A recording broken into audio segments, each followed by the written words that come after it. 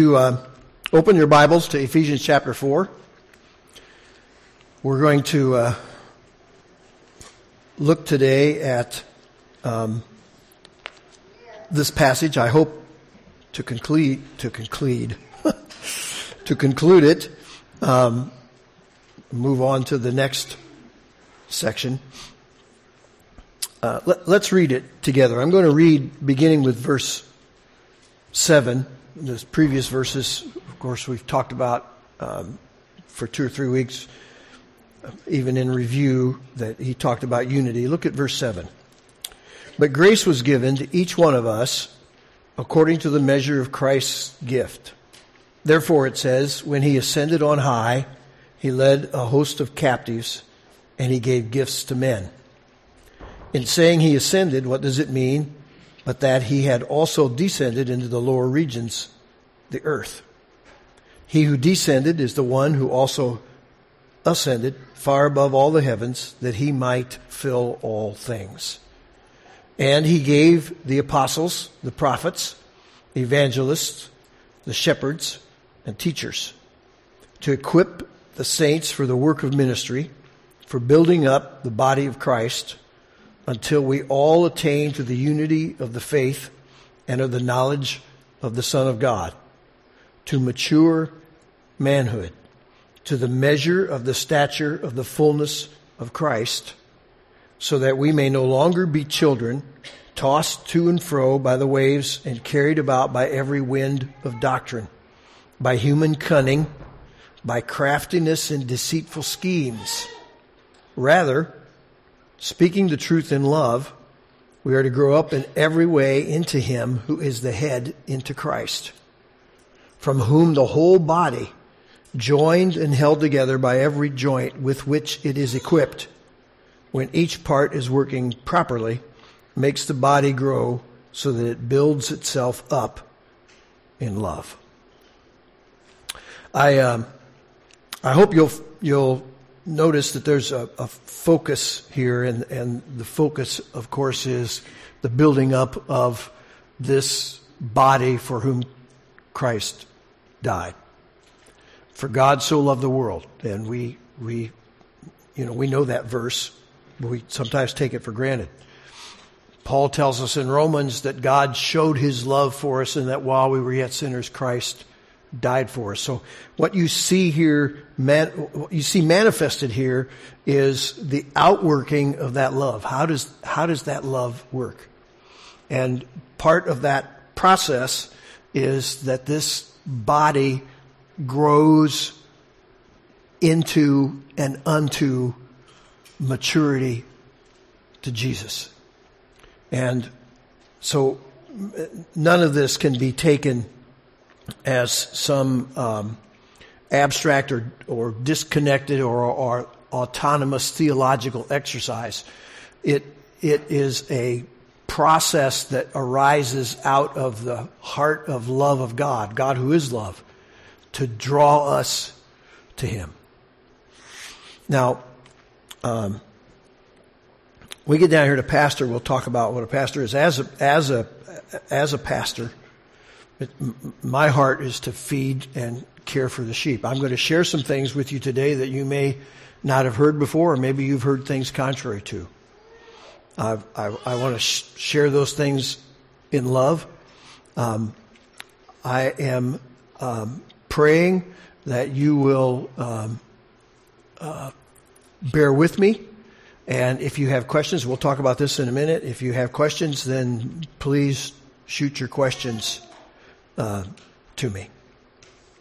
So I already mentioned I hope to conclude this today, but I want to go back to something I kind of alluded to and touched on a little bit last week. I can't deal with it in complete detail. There'll be other passages. We can't, have the whole feast in one day. So, but I can today give you some of the basics, and you can look up some of these things and research some of these things yourselves. We just read this passage about this triumphant Lord who descended and ascended and gave gifts. And we talked about that somewhat last week. And these gifts from verse 12 were equipping. I'm going to call them equipping gifts. This apostle, prophet, evangelist, pastor, teacher, or pastor and teacher, 4 or 5, depending upon which translation you read or which commentary you read. The commentaries that I have been referring to, and I'll name some names: Sproul's, R.C. Sproul's, James Montgomery Boyce's, Henry Ironside's, and John MacArthur's. All 4 of those stated that when you read down through those lists of equipping gifts or people who have gifts, that the first 2 cease to function. That there are no more apostles or prophets. Not the others, just the first 2. Now, I have 2 other commentaries that I looked at. Brian Chappell and Lloyd John Ogilvy's. And they ignored the issue completely. Instead of talking about the gifts, they didn't talk about apostles, prophets. They didn't try to explain any of that. Pastors, teachers, evangelists, they didn't talk about that. They just talked about what the gifts were for. And that's good. So there was good information in all of these books. And the reason they ignored them was because they're controversial. Now, I want you to just take a couple minutes and look at that passage again. And read through it.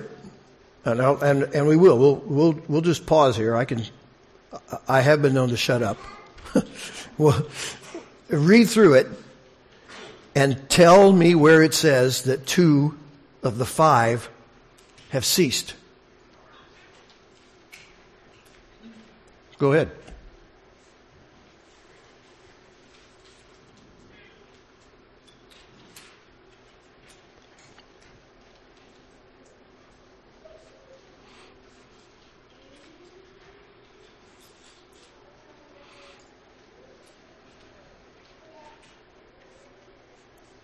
Some of you are looking. Some of you don't have to because you have it memorized. Tell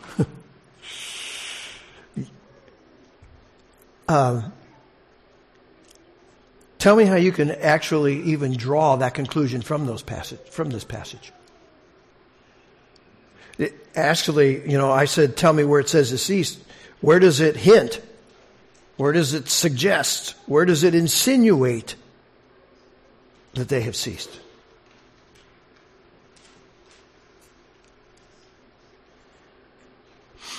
Now, I'll come back to that. Let's talk about an apostle. An apostle is a sent one. It basically means messenger, and I gave you a list of some of the people who were called apostles in the New Testament. It's different than these fellows who wrote Scripture. It's different than the 12. There were others who were called that, and it can be used in a strict sense, and it can be used in a more liberal sense and include more people in it. But literally the word means a sent one, an emissary, a messenger. And today it's usually used, if it is applied, to someone who takes the gospel into an unreached area and as a result of that effort and God's blessing their effort, rises to some position of authority over that church or those churches that are there. A prophet is one who can see via supernatural means what is going to happen.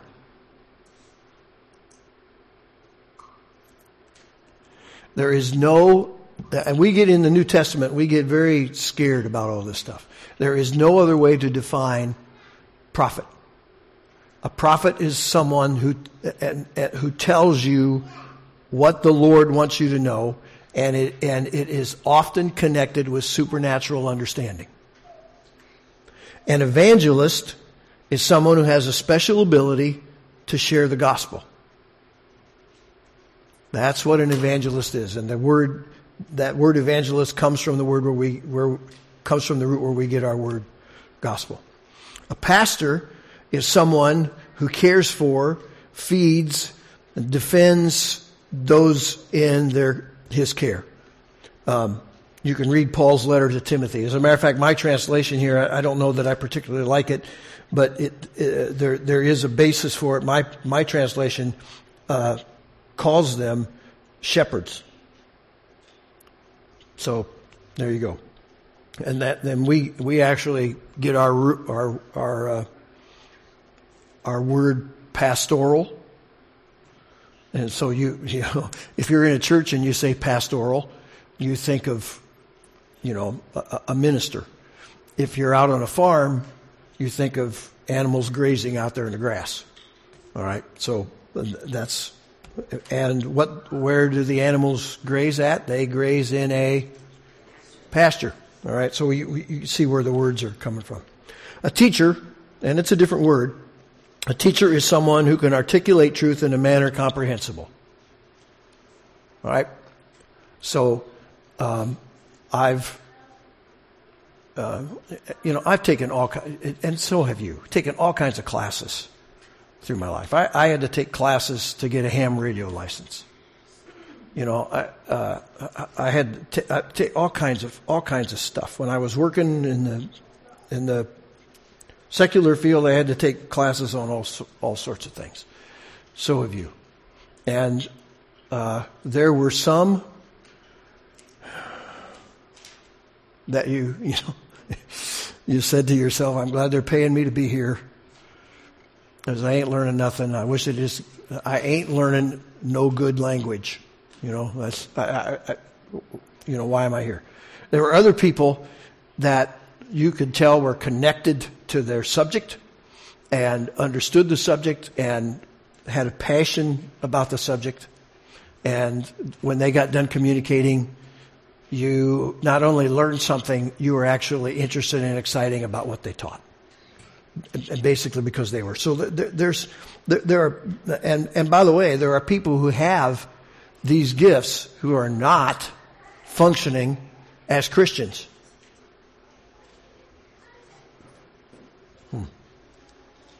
What do you think if God would save somebody and make them an evangelist?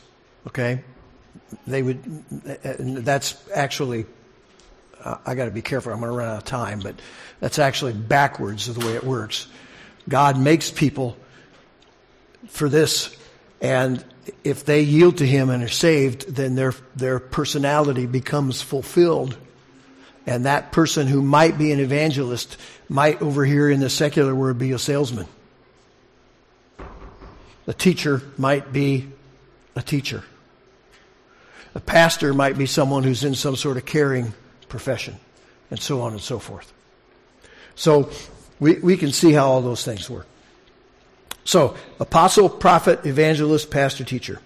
And I'm going to come back to this. Now, I haven't given you that very brief explanation of how these things work. When did we cease needing all of these things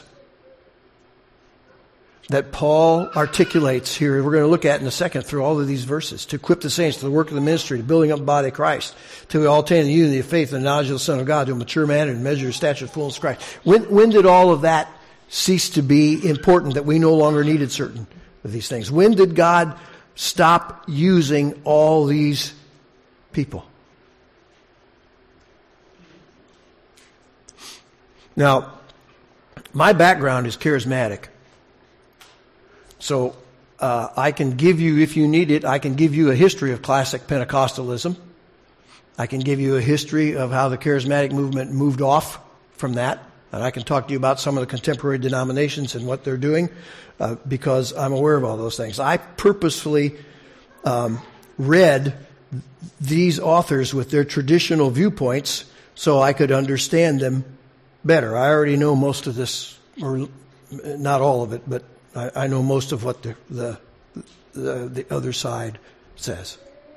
I can tell you that in my experience, I have seen excess and unbiblical practices. Said, have you seen people abuse prophecy? Absolutely. Have you seen this apostle thing go? I've got an acquaintance who calls himself an apostle. Okay? He's no more an apostle than he is an astronaut. Okay? But you can call yourself anything you want. Do I call him apostle? No, I call him by his first name when I have a chance to call him.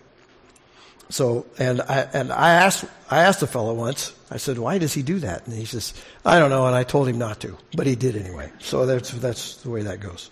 So is there excess there? Absolutely. I've also seen excess regarding healing, giving, praying, preaching, worship, communion, and baptism. And we probably could add some other things to the list if we want to take the time. Do we deny that God heals because some do it wrong?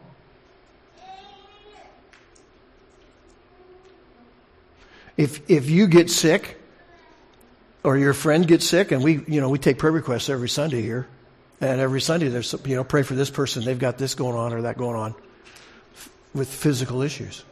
Do we stop praying and asking God to heal people because there are some other people out here who do it all wrong? Well, they absolutely not. Do we stop giving because there are people out here who are manipulative and abusive? There are people who are manipulative and abusive on one side, and there are people who say it doesn't matter on the other side, and both are wrong. Do we stop doing it? No. And in all of these issues, what we try to do is do it the way Scripture tells us to do it. And it has to be that Scripture is the rule and authority for our faith and conduct. Scripture has to be the final authority. Now, I talked to you last week that out of the 12 apostles that were apostles of the church, and that's the way some of these people talk about it, only 3 or so of them, I think it was 3, I can go back to my notes, actually wrote Scripture. And that would have been Matthew, John, who else? I thought there were 3. Pardon me? Peter. Thank you. Little Peter. Mark was not one of the 12. Luke was not one of the 12. And the one who wrote the most chapters in Scripture, Paul, was not one of the 12. And he says, I'm not. I was actually one born out of time. That's how he describes it. So, and the reason I bring that up is because I want to talk to you about the Word of God. We have this book, this infallible book about God and His plan of salvation through Jesus Christ. Salvation through Jesus the Messiah. And it stands alone as our guide and rule of faith. I already mentioned that to you. Sola Scriptura. There is no other authority. This is the final authority. And nothing any man or angel, and you can see what Paul wrote in the book of Galatians if you want, nothing or any man or angel says can trump it. It is the final authority. And it is finished. It is not still being written. Unless you're a Mormon, or in some instances a Roman Catholic.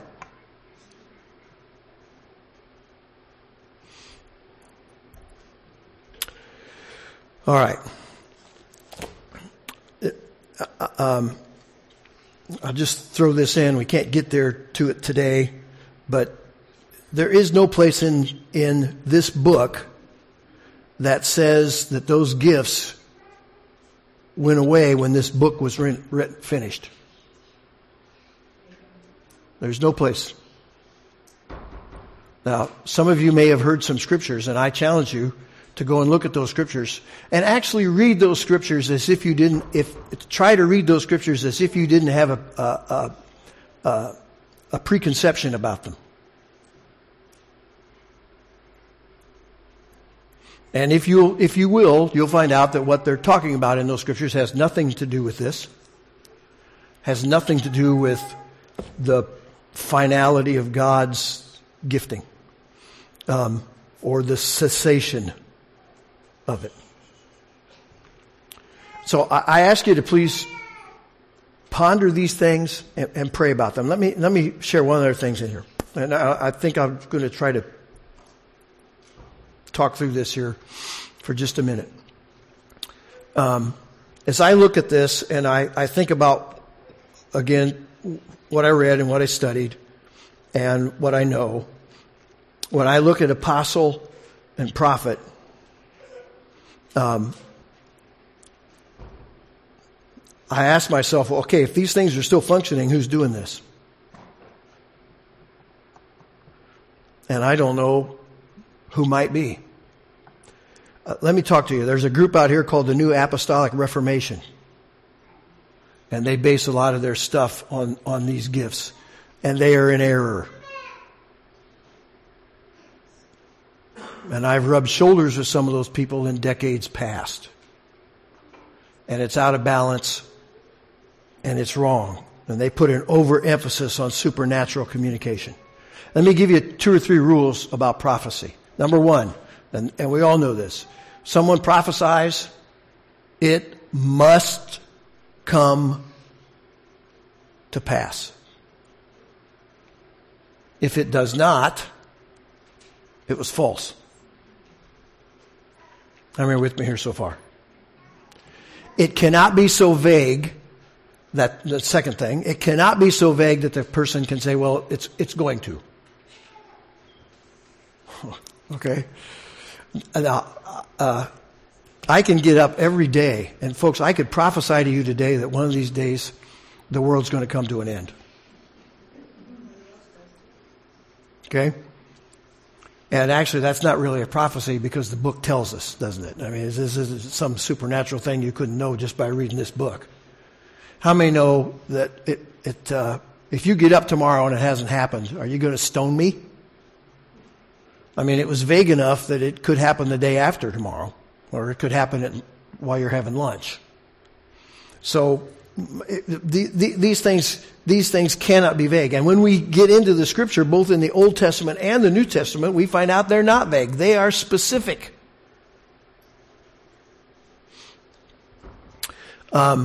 Sometimes, from the Old Testament, we needed some understanding from the New Testament to understand them, and the New Testament writers gave us that understanding. And we have an example of it here because Paul is writing, and he quotes from the Psalm, from 68th Psalm, about the ascension, the descension and ascension of the Lord, and he puts it into perspective and how it fits into the New Testament. And so we look at this book and we say, all right, that's what the truth is. So it must not be vague. And number 3, it must be scriptural. Again, I told you I've seen excesses and abuses.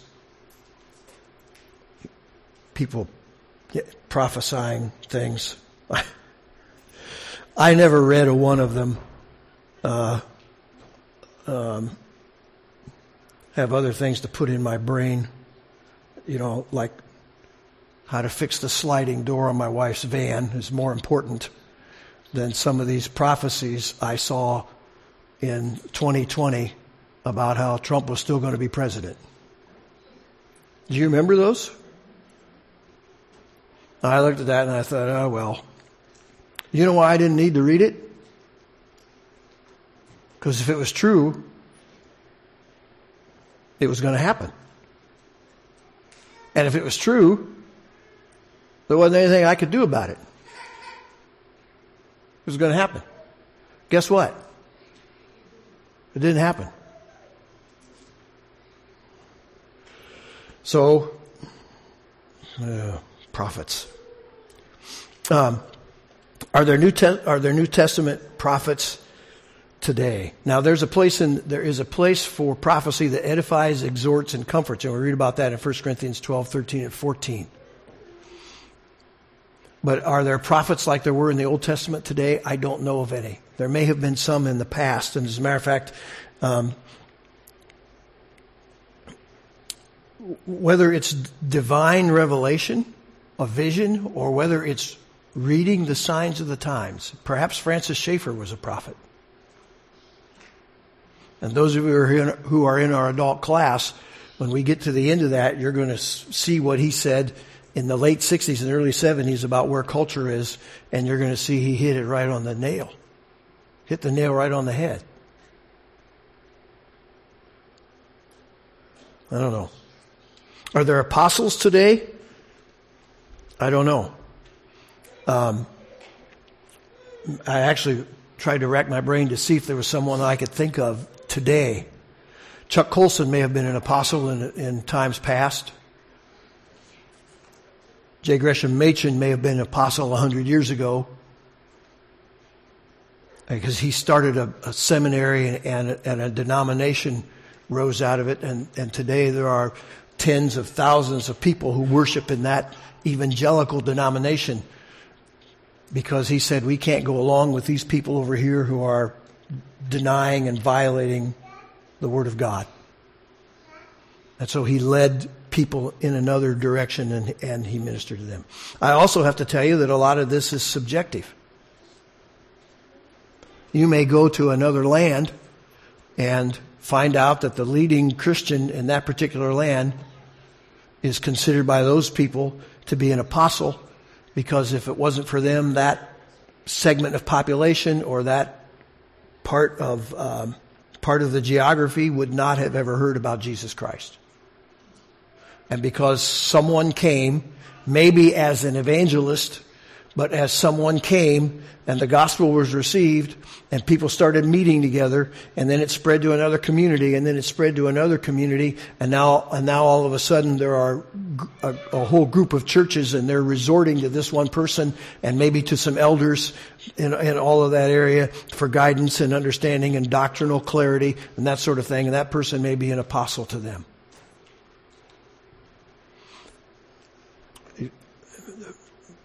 I don't have any authority, because this word doesn't give me any authority to say that sort of thing cannot happen. As a matter of fact, I know that it does. It has happened, and it does happen. All right. I ask you to ponder all these things and pray about them, and send me your questions. And I'm going to repeat what Greg said. Please don't come up and ask me. Okay? But if there's enough questions, we'll answer them. And there's more that can be said about all of this. We've got to do some other things, and we're going to move on in this book and talk about some other very important things. So there's more that can be said. And if there's enough questions, we'll spend some time, we'll interrupt what we're doing here maybe at the end of the book of Ephesians, and we'll go back through and we'll talk about some of these things. Right now I want to move ahead though and say, why are these gifts?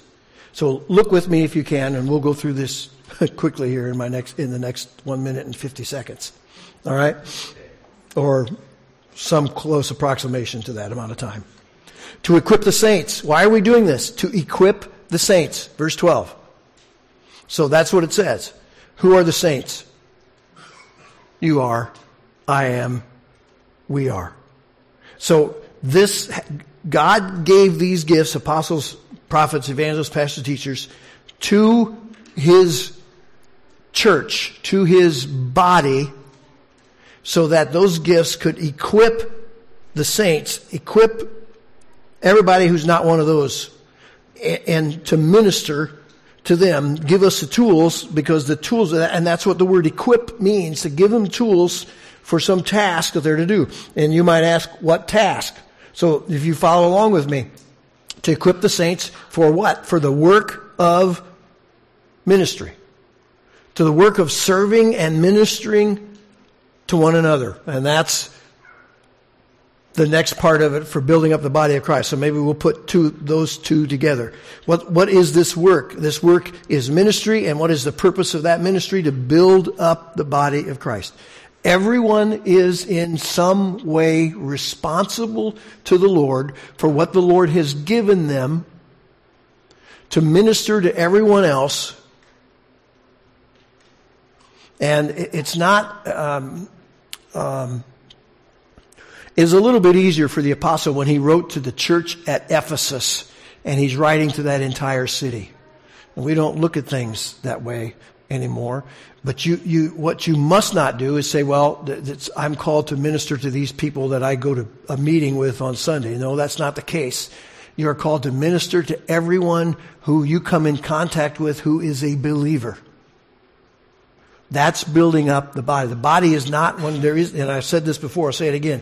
There is no such thing as a local body. That's a physical impossibility. The body of Christ is all over the world. There's no such thing as a local thing. We're here and we're gathered local, and we rub shoulders together. That's how we relate to one another. That's how we know things. That's how we can pray for one another, and because we communicate and we talk and we're here together. But ministry is to the entire body of Christ, so that the whole thing will be built up. And if you have different translations, you'll see that sometimes it says strengthened, sometimes it says edified. So the goal is that God gives these gifts to his entire, these people, to the body, so that the body can build itself up. And earlier we looked and talked about all the other gifts that are involved. And again, those are in Romans and 1 Corinthians, and how everybody has a certain thing that they can do. So why the gifts? To equip the saints. Why do they need to be equipped? Because they have work to do. And what is that work? To build up, to edify, and strengthen everyone else. That's the work of the ministry. To what end, you might ask? Verse 13, until we all attain the unity of the faith and of the knowledge of the Son of God. So let's couple those together. When he talks about faith there, he's not talking about belief. He's talking about an understanding of the way things work. It has to do with a body of doctrine or a body of truth. So we all believe the same thing for the most part. And of the knowledge of the Son of God. So we all know the Lord better. So we know the Lord. Let me back up and let me say it this way. I know the Lord better because I see him working in your life. You know the Lord better because you see him working in someone else's life. Because we share, and there is some sort of transparency and accountability back and forth. Because we live next to one another, or we communicate, or we share other things, and all this is going on. And so this work is going on so that the goal will be so that we all believe the same and we know the Lord.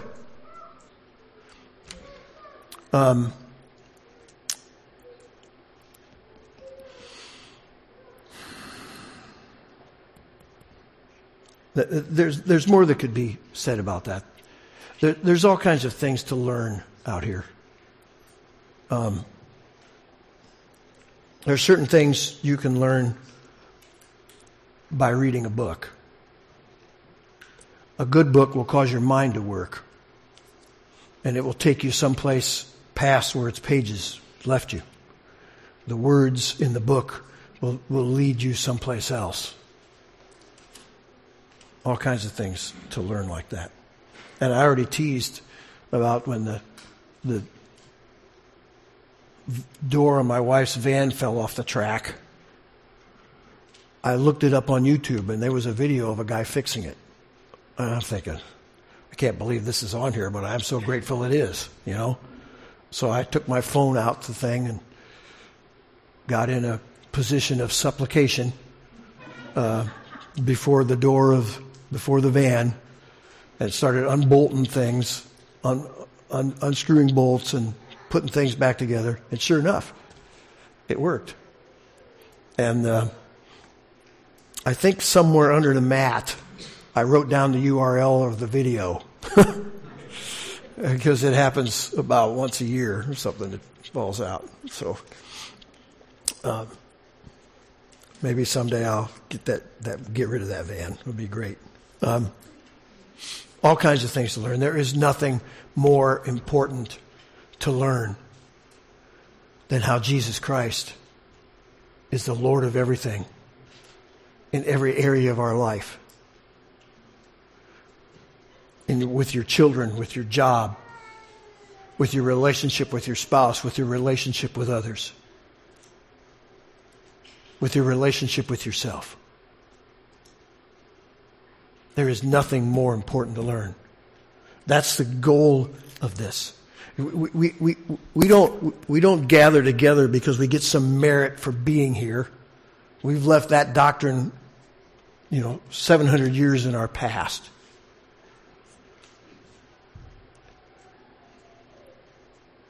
We gather together here so that we can be with one another, so we can receive from God's Word, so we can worship together, so we can find out if we don't any other way, we can find out how other people are doing, so we can pray, so we can be with them, so we can show them Jesus. This Christian stuff is not focused on us. It's focused on us. His goal in His love was to minister to His body. And the most important thing that any of us can understand and see and know is Jesus. The next thing is, it says it takes us to maturity, to a mature manhood. And the stature and the measure of the stature of the fullness of Christ. So it's not some worldly maturity. It's maturity in Jesus.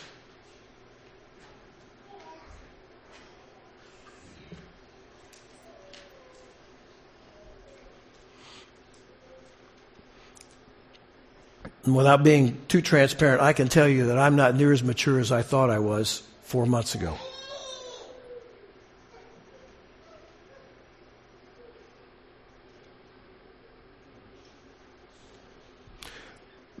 Verse 14, and this is connected to so that we're no longer children. Look at what it says. So that we're no longer children tossed by every wind of doctrine, by human cunning, by craftiness and deceitful schemes. We're no longer deceived and running after selfish pleasures and fulfillment. Look at verse 4, and I tell you what, I'll take time to read it. I'm already over time. Look at chapter 4, verses 17 through 24. And we're going to talk about that here starting next week. But he talks about you got to put off that old man. You can't be that old person. You can't just keep doing what you used to do. God's got something different for you. So that we're no longer, and children just, dropping this and picking up that and they're finding that thing and wanting that and being deceived by anything because they don't know. They don't have any basis for understanding. So if you tell them something, they don't know any different. So they're going to, he says, you can't, that's not the goal. He says, I want my body to be mature and the maturity is measured against the person of Jesus Christ. And all of these things that are here that happen to these immature children are negative. That they're blown off target and they're deceived. The Lord doesn't want that for us. He says we're to speak the truth in love. And again, there's a whole lot that could be said here. This is an amazing thing. Because it's good to speak the truth in love. It's better to live in love.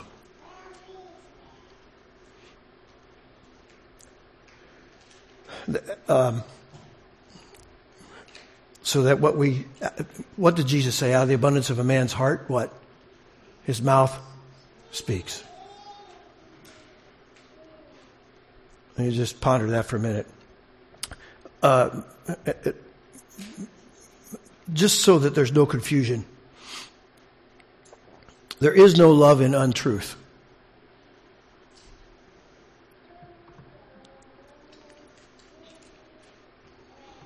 Okay? So you have to have some wisdom here. But if someone comes and says, how do you like my haircut? I mean, no, that's a loaded question. Not for me, but it is for some of you, or how do you like my hairdo? If it's bad, Should you say, oh, that's fine. I like it. Or should you say, well, I don't know. I think you've had better. Or should you say, what in the world happened to you? Did I ever tell you a story about my friend? This is many decades ago. I went to see my friend. He was a furniture salesman. He worked for that's not quite true. He was a designer. He designed office spaces, and he sold a fella who was a barber some furniture. And he went to this guy to get his hair cut. And I saw him in the evening, and I said, what? And I said this, I knew him real well, so I said, what in the world happened to you? Because his hair, it was up one side, and it was all crooked. And he said, made my barber mad. I said, what? He says, yeah, he ordered these chairs, and they were faulty. And we sent them back, and it's been weeks and weeks, and they haven't sent the thing. And apparently he decided he would take it out on my head. So he had a terrible haircut. Folks, we speak the truth. It doesn't do any good to lie to folks. There is no love in a lie. Listen carefully to me. There is no love in a lie.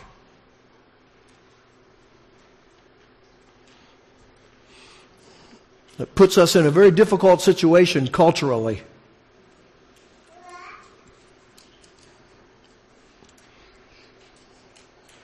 But if you live in the truth, and if you grow up to the stature, the measure, the fullness of Christ, you're going to tell the truth. You can do so in a loving manner. You can do so with a heart of love. And if you have a heart of love, the Lord will help you phrase it.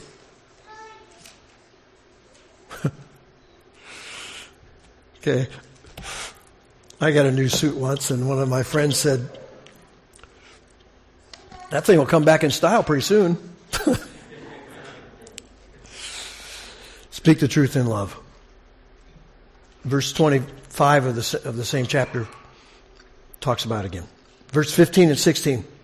And we'll close with this. It says we're to grow up into Christ. Each part ministering to each other part. Every part is vital. There are no insignificant parts of his body. And he phrases it when each part is working properly. I'm getting stronger here. I actually told my therapist, I said,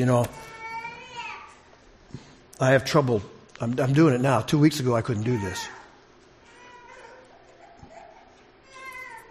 I think I'll put it down. That hurt. Okay.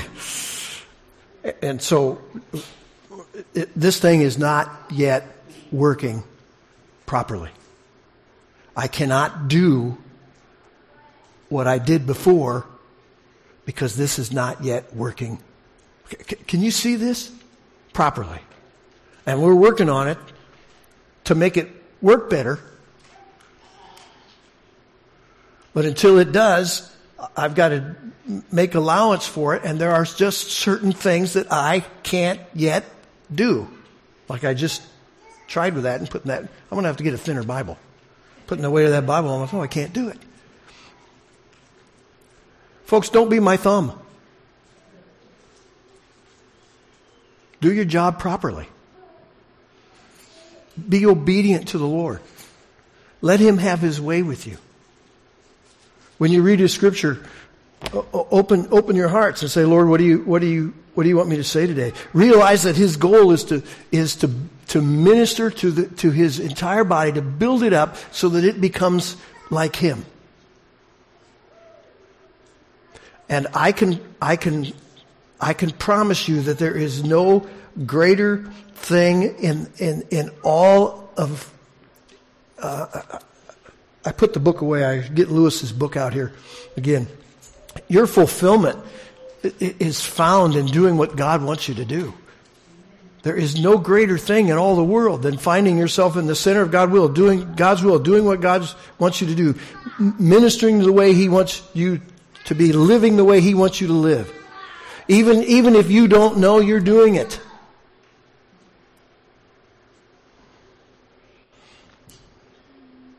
And when the body builds itself up, Jesus is glorified because He's the head.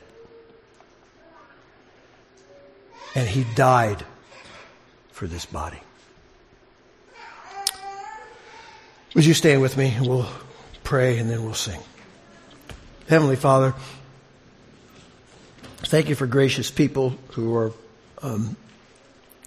willing to maybe hear new things and think about different things. I pray you'll give us grace and faith. And I pray you'll help us grow to your maturity. I pray you'll help us be what you would have us to be for your body's sake and, Lord, for our own sake. That's where our joy in you is. Our joy in you is being what you've made us to be. Now, we're in all different places in this journey. But we're still all your workmanship. We look down on no one. We look up to no one except you. We trust you to work in each of our lives. And we give you praise for all the good things that you do. We ask these things in Jesus' name.